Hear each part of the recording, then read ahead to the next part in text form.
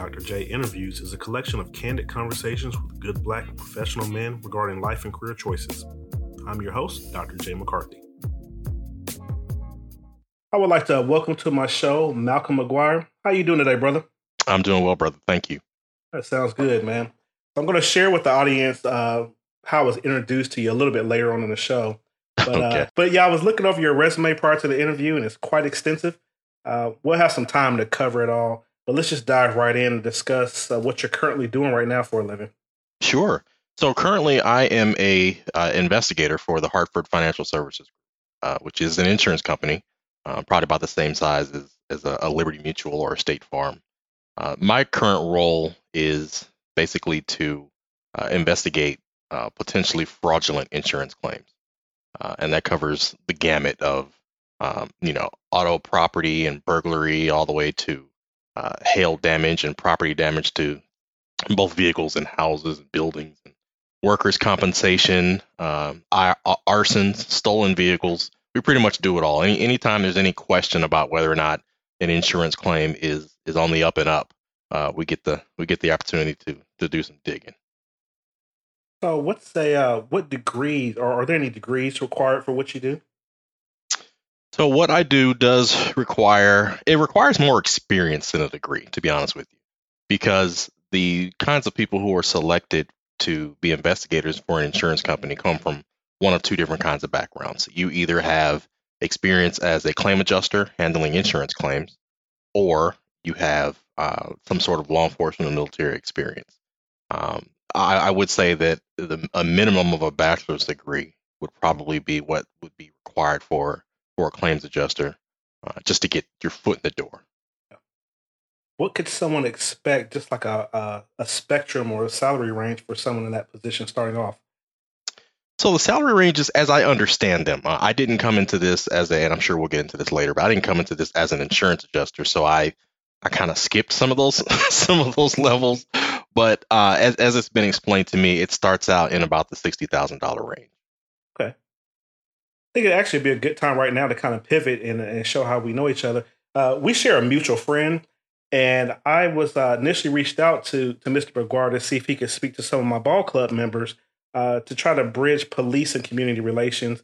Our mutual friend, he speaks so highly of you, and he's put us on some stuff together, like in text or whatnot. Sure. And due to this COVID, it was just kind of hard to get the kids together. So we figured this podcast would be a good way to do that. So I guess that kind of entails, can you share a little bit about your background and your previous profession? Sure. So actually, the mutual friend that you speak of is a good friend of mine, good fraternity brother of mine. We've known each other probably about 15 years now, and he has been in my life for the majority of my previous profession. So in that profession I worked in law enforcement for just over 13 years. I have worked for a municipality, so I worked for a city police department. I have worked for a university, and so I've kind of gotten to see the both ends of that spectrum. But we've been in contact for a very long time. So I joined a police department out in East Texas right out of college. I'm talking the week after I graduated, I started the police academy. Wow. And I stayed down there for about 4 years, and my father unfortunately got terminally ill and retired up in the North Texas area. So we ended up moving up to North Texas, and I've been in North Texas since 2006, where I stayed for another 10 years before leaving the law enforcement profession to go into the private sector and working for insurance companies like I do now. I would assume with both of the professions you had, no day is the same. What's a typical day like for both of those? Wow. Okay, I'll start with the more interesting one. So law enforcement, I've worked in several different capacities. So I've worked in patrol. I've been an investigator or a detective, as they're known in other areas.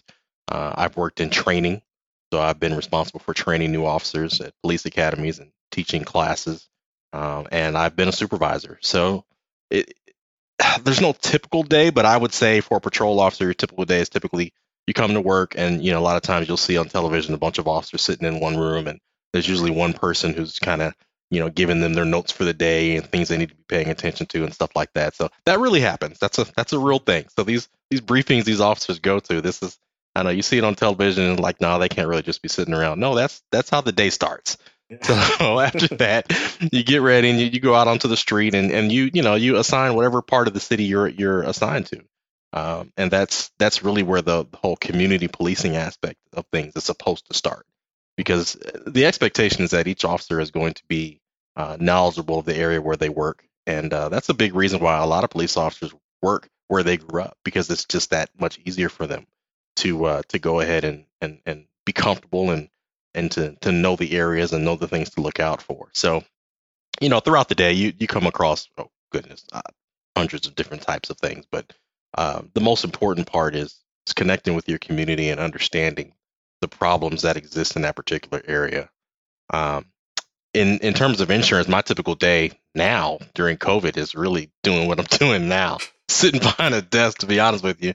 But my job is what we call remote, so I don't work in an office. I'm sitting in my house right now. Um, but even when we weren't in the pandemic, I was not at home. I was not in an office. I was out and about. So the company provides me with a company car. I have a company cell phone. They provide me with a laptop so that I can work on the go, as it were, because we all have different assigned territories.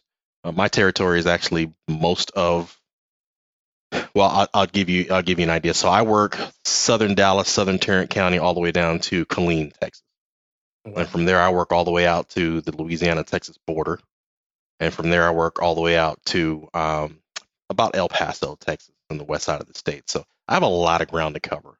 And Sounds so I am typically in my car or on the road heading somewhere to do something for someone. So there is no typical day for me, but from the beginning of it, it's basically reviewing different files, reviewing cases that need to be looked at, setting up, appointments to talk to people, whether it's over the phone or in person. And, we do a lot of different things. We interview a lot of people, do a lot of interviewing of claimants and witnesses and people who we insure. We go out to a lot of scenes.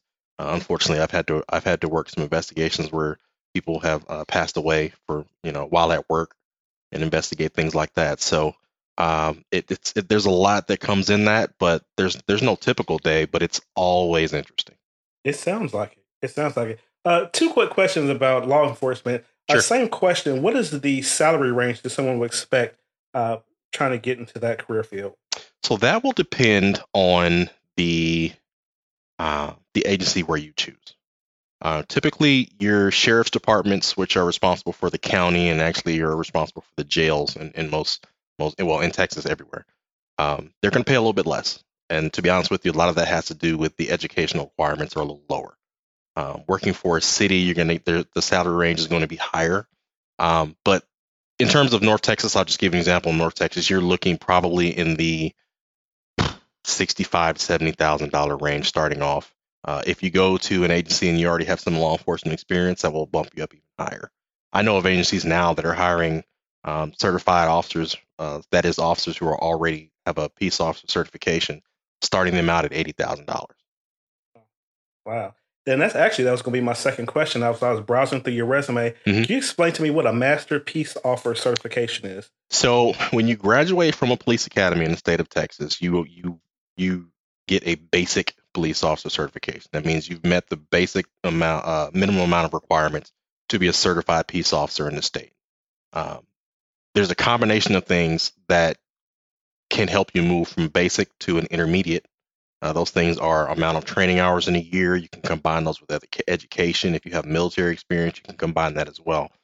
So it goes basic, intermediate, and then master peace officer. So master peace officer is as high as you can go in terms of certification. So that's what that is. It's basically saying that you have um, the requisite amount of hours in education and training to carry that particular certificate. Okay, that makes sense. Another thing that stood out when I was looking through, I see that you're an adjunct instructor at the local community college. And one of the things that need a little clarification, you said that you instruct courses between law enforcement and minority juveniles, as well as the internal police culture. Can you discuss that a little bit about what that's Sure, involved in? absolutely. So the adjunct instructor position that I have now is at Tarrant County College in the Northwest campus in Fort Worth, Texas, and it's basically what we call a regional academy. And it's a regional academy because departments who are not large enough to have their own internal police academy will send their new cadets, their new hires to a regional academy where they are trained alongside other smaller agencies. And so, I could go teach a academy class at TCC, and there would be maybe 6 or 7 different agencies who've sent recruits to their academy. So that's a regional academy. What you're referring to with the disproportionate minority portion, that's a separate job, I guess. That's a consulting position that I've had for a few years now. It's tied to the Department of Justice, where I get the opportunity to help construct courses for agencies around the country. And so, what you're talking about specifically, it's a course called Disproportionate Minority Contact for minority juveniles, between law enforcement and juveniles. And basically, what it is, it's a class that discusses some alternative ways to deal with juveniles as opposed to just locking everybody up. And I think the biggest disparity that there is between minority juveniles who are contacted by law enforcement and anyone else. And I'm actually pretty proud of that course, because that course was actually picked up by the state of Florida, and it's still being taught today in Florida by the Department of Juvenile Justice in Florida. So I'm working on a class right now called Police Culture, that basically deals with the internal culture of law enforcement, and how there's sometimes some disparity between how law enforcement is viewed and how law enforcement views themselves. Well, that's awesome, because I think that'll go right into the next point.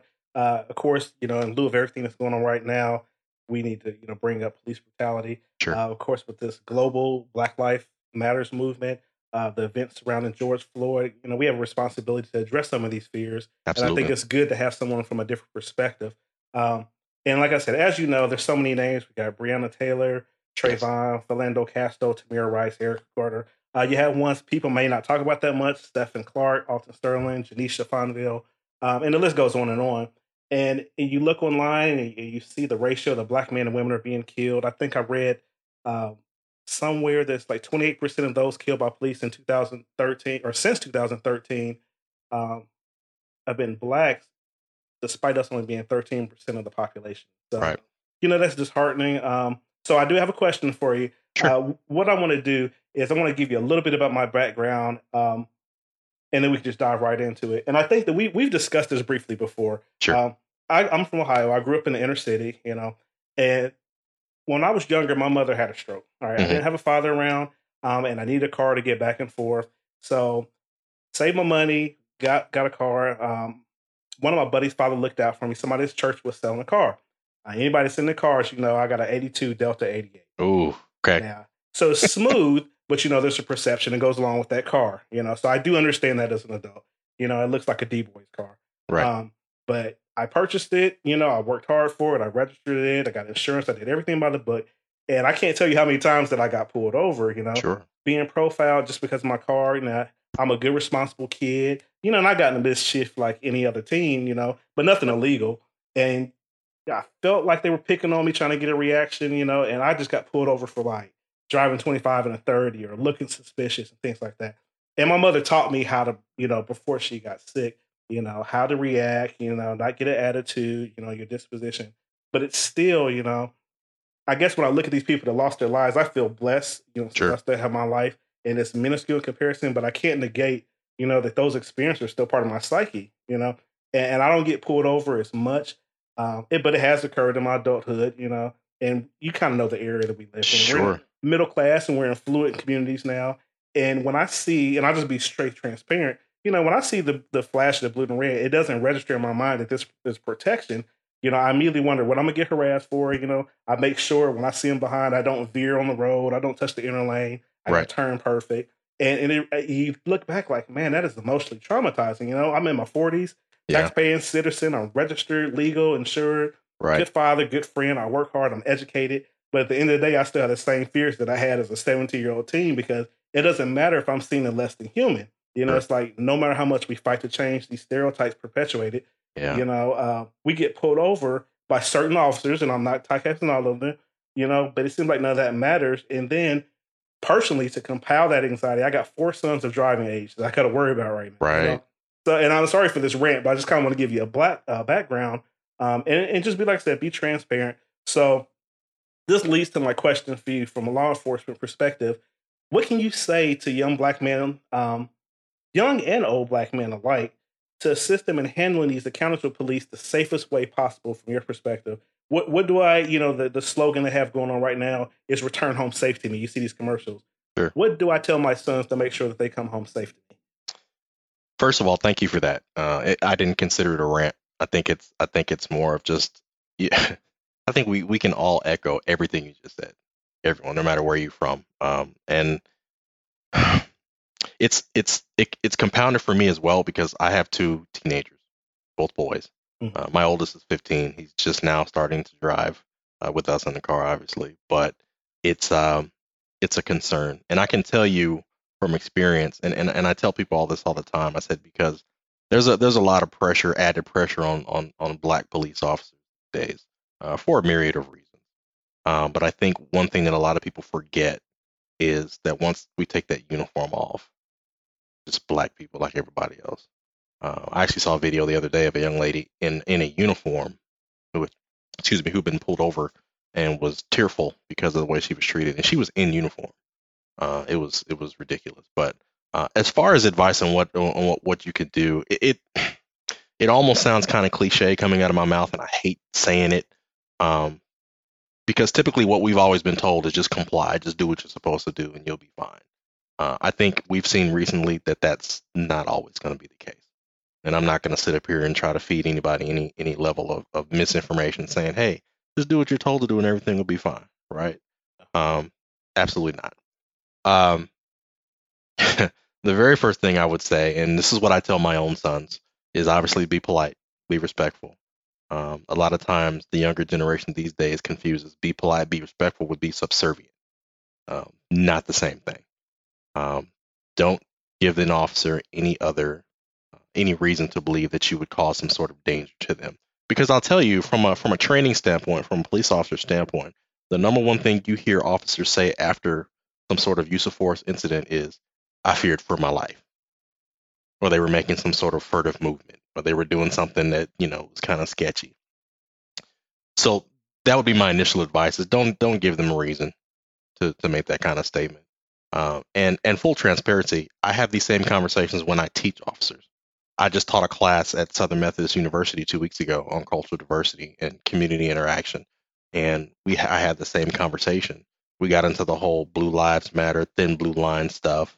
And, it was an uncomfortable discussion, but it was one that needed to be had because police officers are trained, just like you were saying earlier about how, we want to be able to tell our sons and daughters what to do to be able to come home. I guarantee you that in every single academy, and at least in the state of Texas that I know of, officers are being told a similar mantra. And that's basically, you got to do what you have to do to come home at night. Right. So it's two different perspectives, same message. Yeah. The only difference is these officers are the ones walking around with instruments of death on their hip, and everybody else is not. And so for me, it's a training issue, and even more, a little deeper than that. It's an issue of the heart.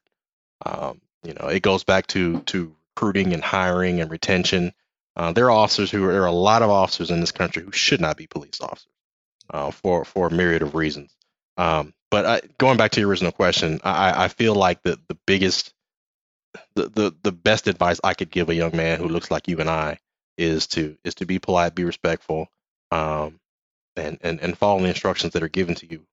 But don't let anyone take advantage of you. Don't put yourself in a position where that has to be the case. Can you address what are our rights if they say I need to search your vehicle? Because you hear stuff, you don't know what's legal and what's not, and Sure. I have to admit myself, I'm ignorant to a lot of that stuff. Okay. I just live my life and I do, that's not in the forefront until I get pulled over. And then Right. you wish you had that kind of knowledge. And you see these videos on YouTube of people saying, know your rights. You could say this or you could ask for this and that. So from a law enforcement perspective, what are our rights? In terms of what? Are we talking about in terms of searching your vehicle, your persons, just stopping and talking to you? If they, can they just stop anyone? Do you have to allow them to search your vehicle? what you should say in these kind of situations? Well, I think the number one thing is people need to understand exactly um, how much power the people have. Law enforcement is bound by more rules, not just state law, but their own department policies than people even realize. So let's take an example of someone walking down the street. Okay, not you, but just anyone just walking down the street, and an officer stops, stops and starts to talk to him. At that point, that's what we would call just a consent contact, right? That's just Okay. me stopping and saying, "Hey, how you doing?" All that kind of stuff. Um, Now, if a consent contact doesn't include anything enforcement related, like you don't have a what we call probable cause or even a lower level of reasonable suspicion to believe that someone's doing something illegal. It's just a consent contact. You have every right to tell that officer, "I don't want to talk to you," and keep walking. That officer has no legal reason to detain you any further, right? Um, if an officer has a quote unquote legal reason to stop you, you can consider yourself detained at that time. But even then, that doesn't mean that they have a right to search you. And you can at any point refuse to be searched, right? Um, and just to be fully transparent, a lot of these municipalities and they have different kind of ordinances and minor laws that make it easier for law enforcement to target people, right? I'll give you an example. In the state of Texas, if you are walking in the road, it doesn't even have to be in the middle of the road, just in the road, but there's a sidewalk right there, the officer has a legal reason to stop you because that's actually against the law. It's called walking where sidewalk is provided. It's really, really silly, but it Mm. exists, Yeah. right?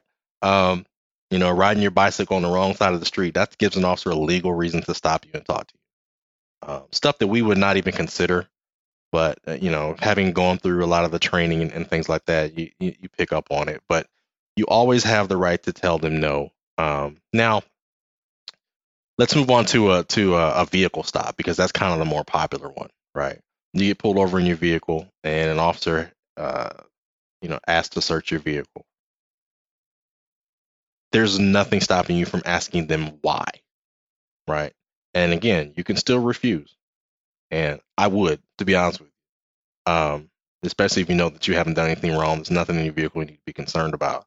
Officers are trained to look for certain things, for certain behaviors, and a lot of it is just things that people do every day, and it's not as big a deal. And so that again, that goes back to what I was saying about the training that officers receive. You know, it's a little light on the humanity and a little heavy on the enforcement, and we need to bridge that gap.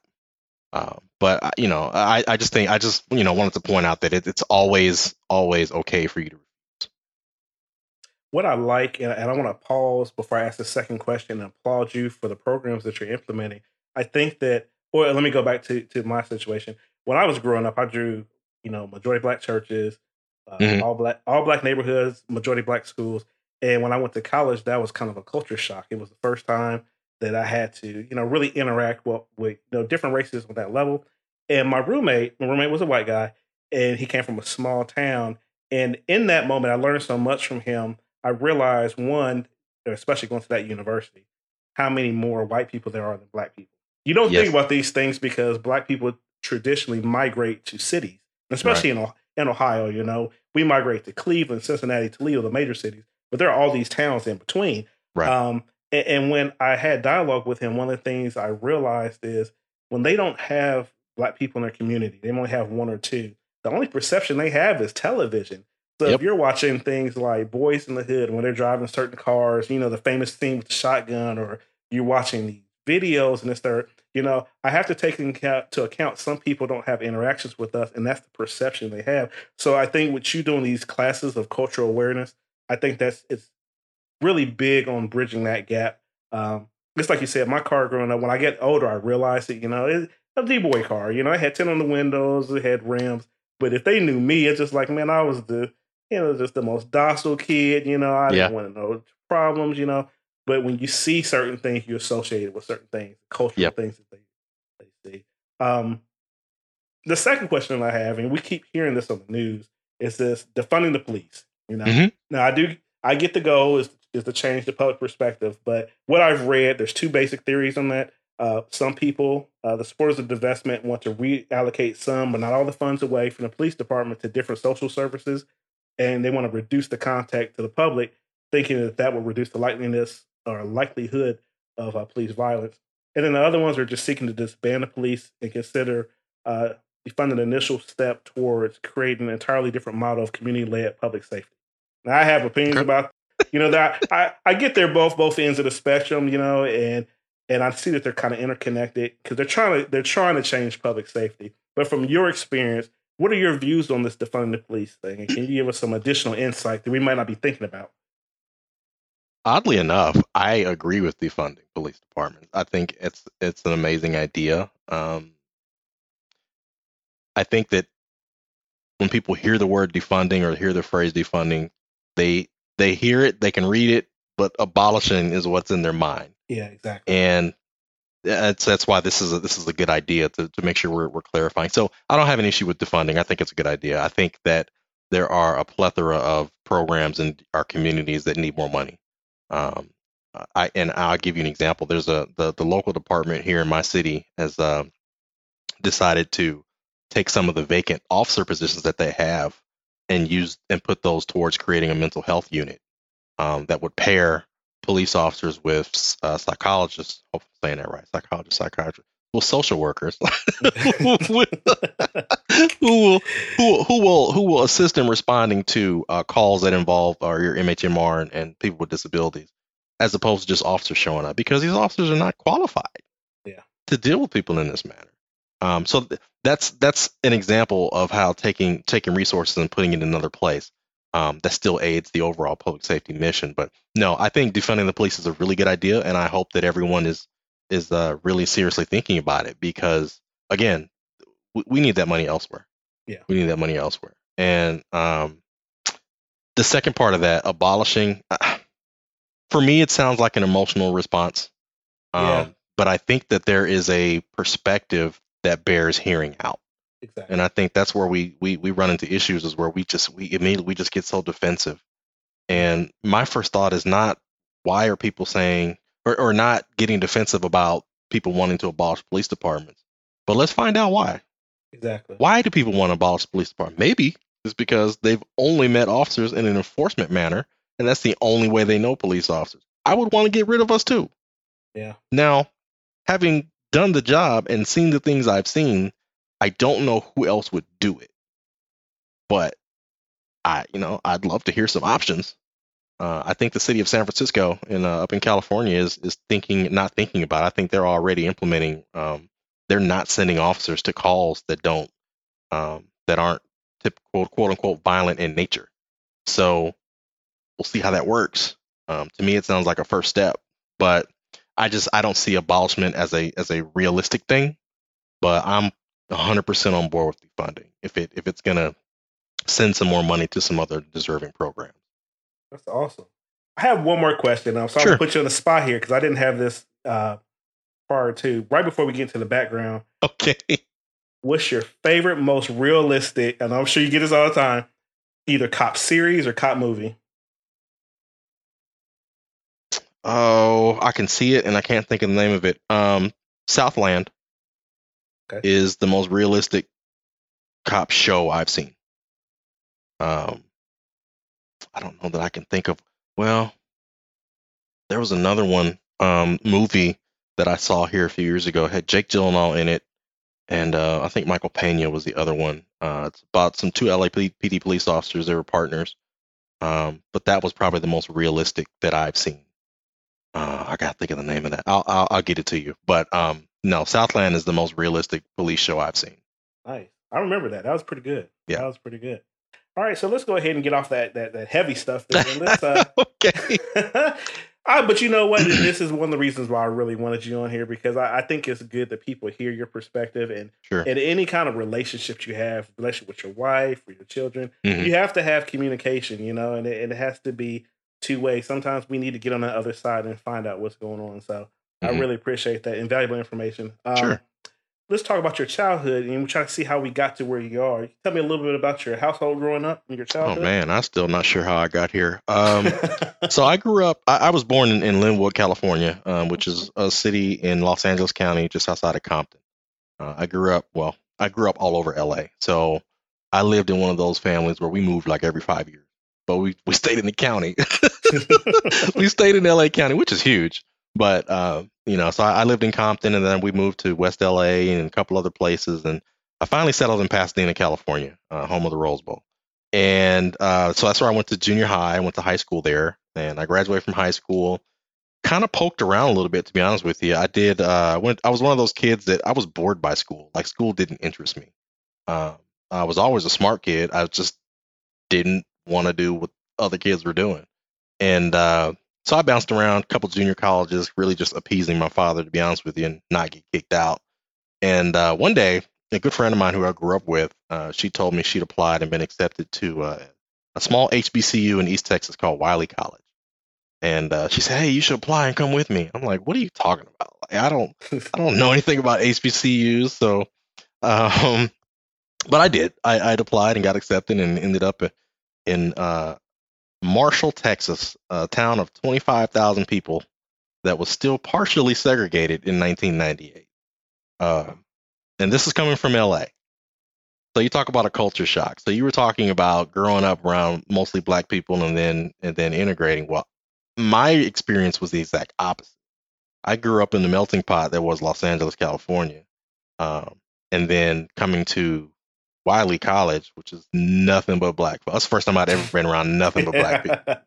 So I had to weather the questions about, oh, you from LA? Do you know Shaq? All that kind of stuff, and I'm like, okay, this is weird. But I grew to love it. I grew to love it. I tried to come home. I think the first year, and Pops wasn't having that. So I ended up staying. I ended up graduating from Wiley College. And so a little bit about my background as far as my family goes. I'm the youngest of six boys. Oh, wow. And I also have 4 sisters. Okay. Right. So we call ourselves the Black Brady Bunch because my parents were both married once before. And my mother had all girls. My father had all boys.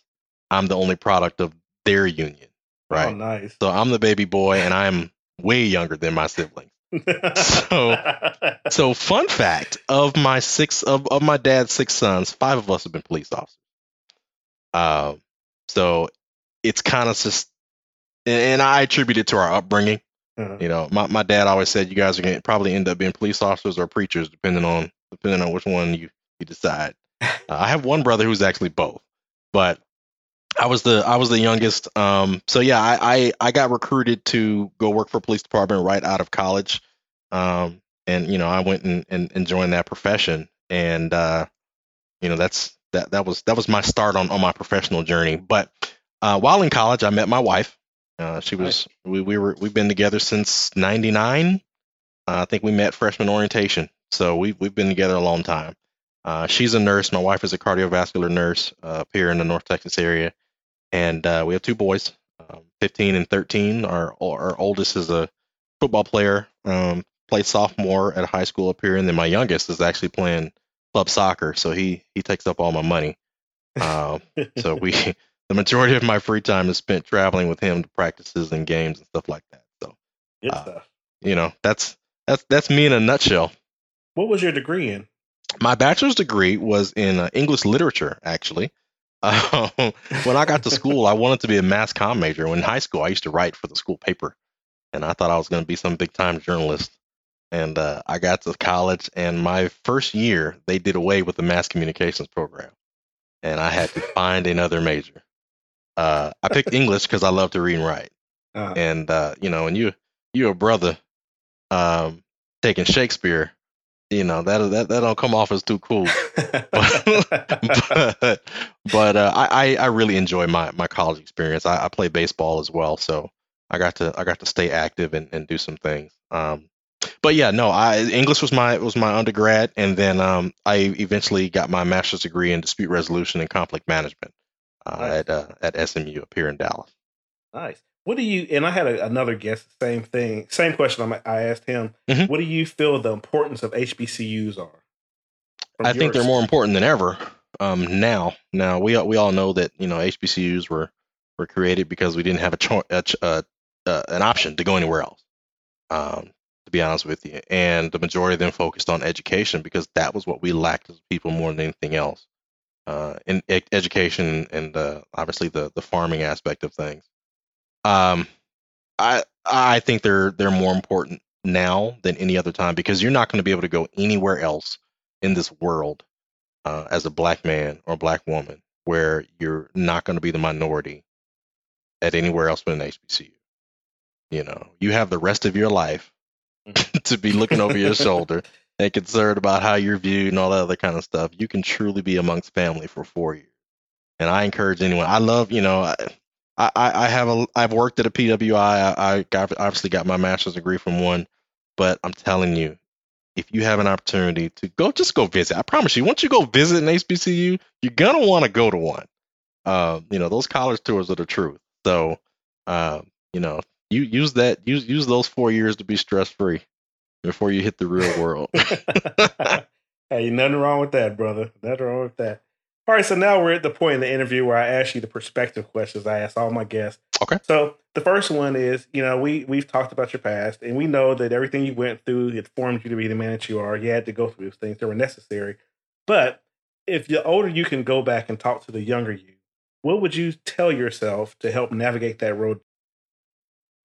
I would have taken school way more seriously, much sooner.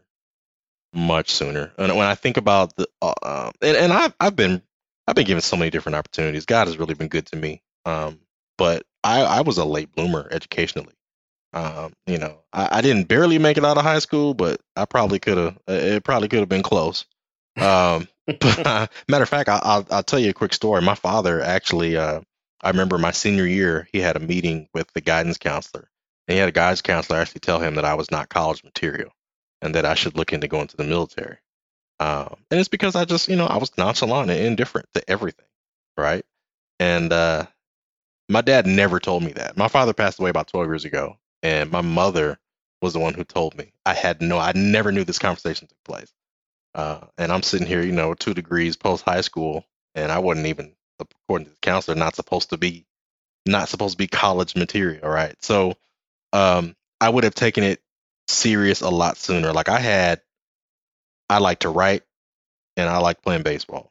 I didn't care about anything else in high school. Um, so I would have taken a lot more serious, even in college. I would have done a lot more educationally than I felt like I did. So I think the sooner you take education seriously, um, number one, you'll be taken more seriously. But number two, it's going to open up more avenues for you the earlier you start.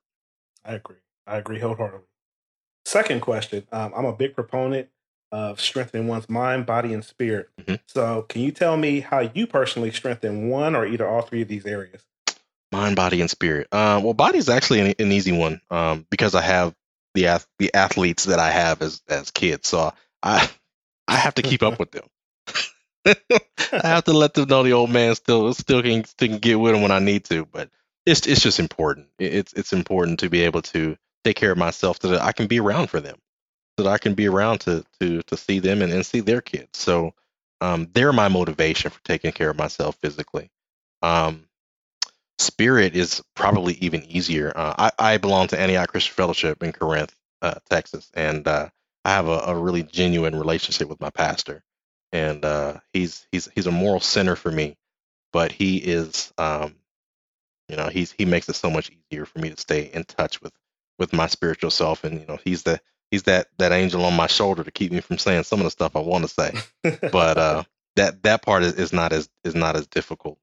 My mind is the problem because and I say that because I'm one of those people that wants to do everything. Like I have a hard time sometimes focusing on one task or two tasks because I feel like I can contribute in so many different ways.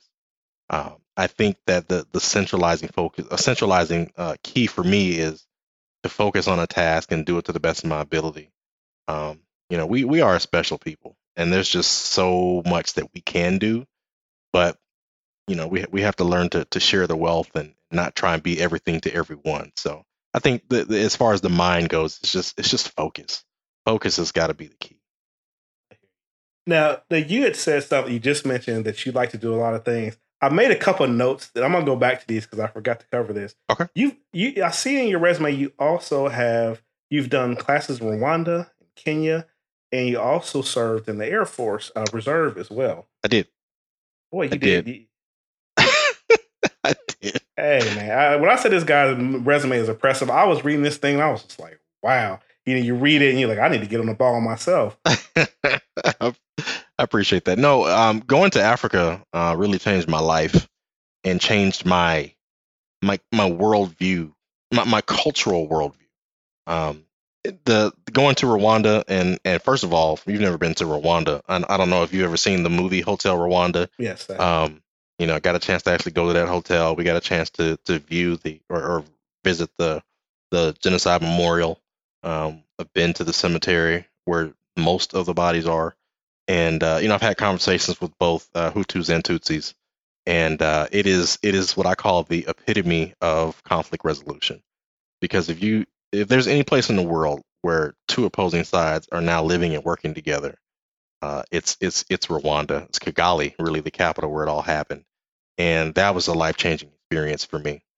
So I got a chance to go in 2014 to with a team of other people to teach some classes to some of their local public safety officials, I guess kind of a police department, and as well as some of the Rwanda National Guard, who are their actual police department, and that was an experience. I've taught a lot of places around the state. That's the first time I'd ever had a chance to teach using an interpreter. I realized that Africa is extremely relational in terms of time. Time is just a word there. Here in the States, you break from a class, you do 45 minutes, you take 15-minute break, you come back, you do another 45 minutes. In Africa, you break, there's coffee and tea and cookies, there's dancing, there's singing. Who knows when you're coming back to actually start the class all over again. But if nothing else, that taught me that it's important to be relational. I'm in contact. It's been 6 years. I'm in contact today with people from Rwanda that I met, and it was life changing. But and hopefully, a lot of the training we brought was helpful. But yeah, no, you until you get a chance to experience the culture somewhere else, it makes you appreciative to a certain standpoint, but it also kind of makes you feel like we're missing out on something, because that's just not something we do well in this country. We don't relate to each other well. We don't show that level of humanity, and to see that, especially in some place like Rwanda, where the only kind of like you said, the only thing you've seen on television is the movie where folks are slaughtering each other, and then you go there and you see people from opposing tribes who are.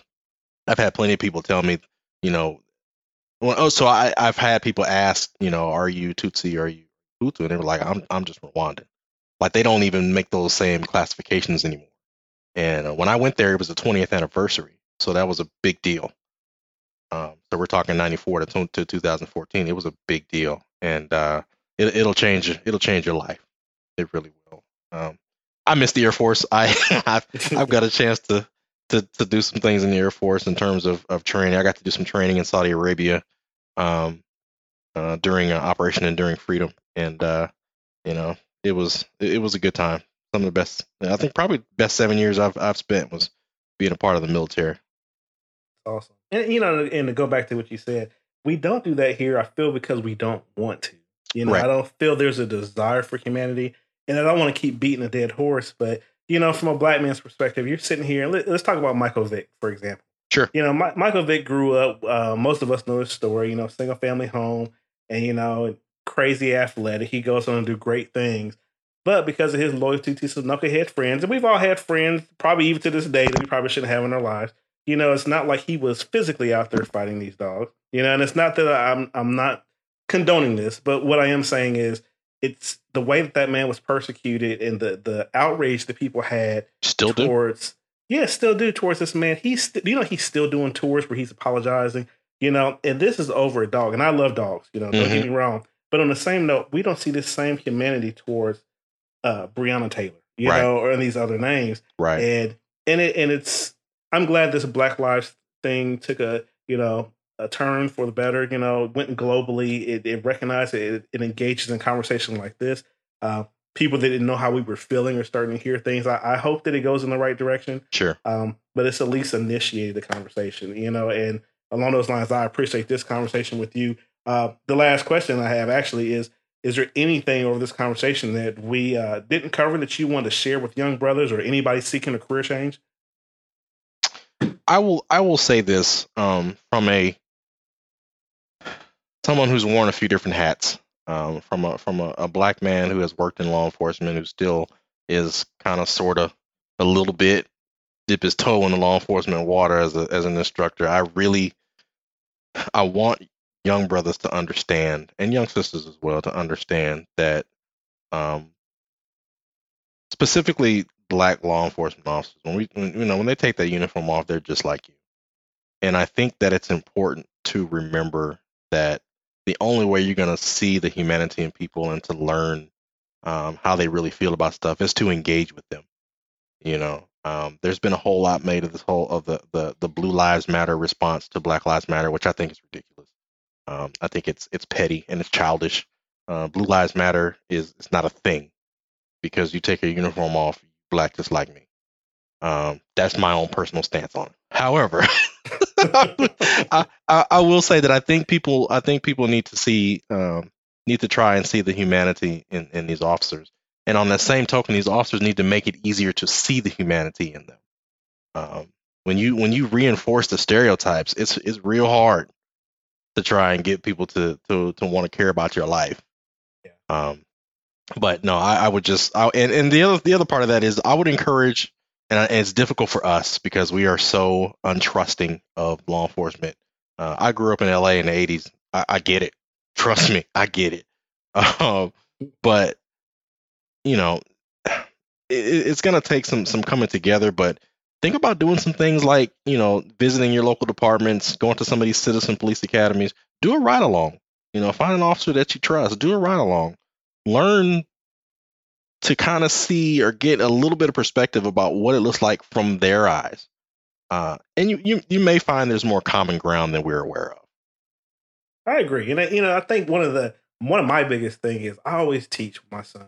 I teach character. I teach, a true measure of a man is not what you do when people see it. It's what Right. you do when people aren't looking, Right. And I'm always talking about accountability. And I feel like if laws would change, I do understand we have to protect officers, and I'm not saying that, but I do know that when they're able to do certain things and there's no consequence for their actions, Right. they're going to continue to do that. And then the public is going to continue to be outraged. So until some of that changes and they know, like, hey, even if I don't feel like changing or showing humanity, that my butt's going to be on the line. I'm not going to be protected in a certain way. Sure. I think that would help ease some of these concerns, but it's kind of scary when we grew up in probably the same era where you grew up watching these mob flicks, Yep. The Goodfellas and Casinos and Heat. And Untouchables. Yeah. Untouchables, and it's like they were made men, and that's kind of how, the community kind of feels. They're kind of made men, they're out shopping. And That's a really good analogy. Wow. Okay. I'm going to use that. I like that. So, yeah, you're right. So hopefully to get better. And like I said, dialogues like this, I really appreciate your time. I know we were trying to schedule, we had conflicts, but really thank you for carving this time out, man, to share your story and open up. Is there anything else you want to share? You have any projects or anything that you're working on, or? No, I don't have anything big coming up. I'm when we have social unrest and things like that come up, I always get offers to come around my mouth, but no, nothing big, man. I appreciate your time. I appreciate the opportunity to do it, and I'm glad Curtis hooked us up. And right. I look forward to continue to collaborate where we can. Definitely, man. If you have any courses coming up that the public is open, please let me know, because I would definitely like to attend. Okay, absolutely, I'll do so. All right, man. You be blessed, man. Much love. All right, take care. I hope these authentic stories show different paths to success and provide mentorship. Please be sure to visit us at drjinterviews.com for additional content and social media info. Stay resilient.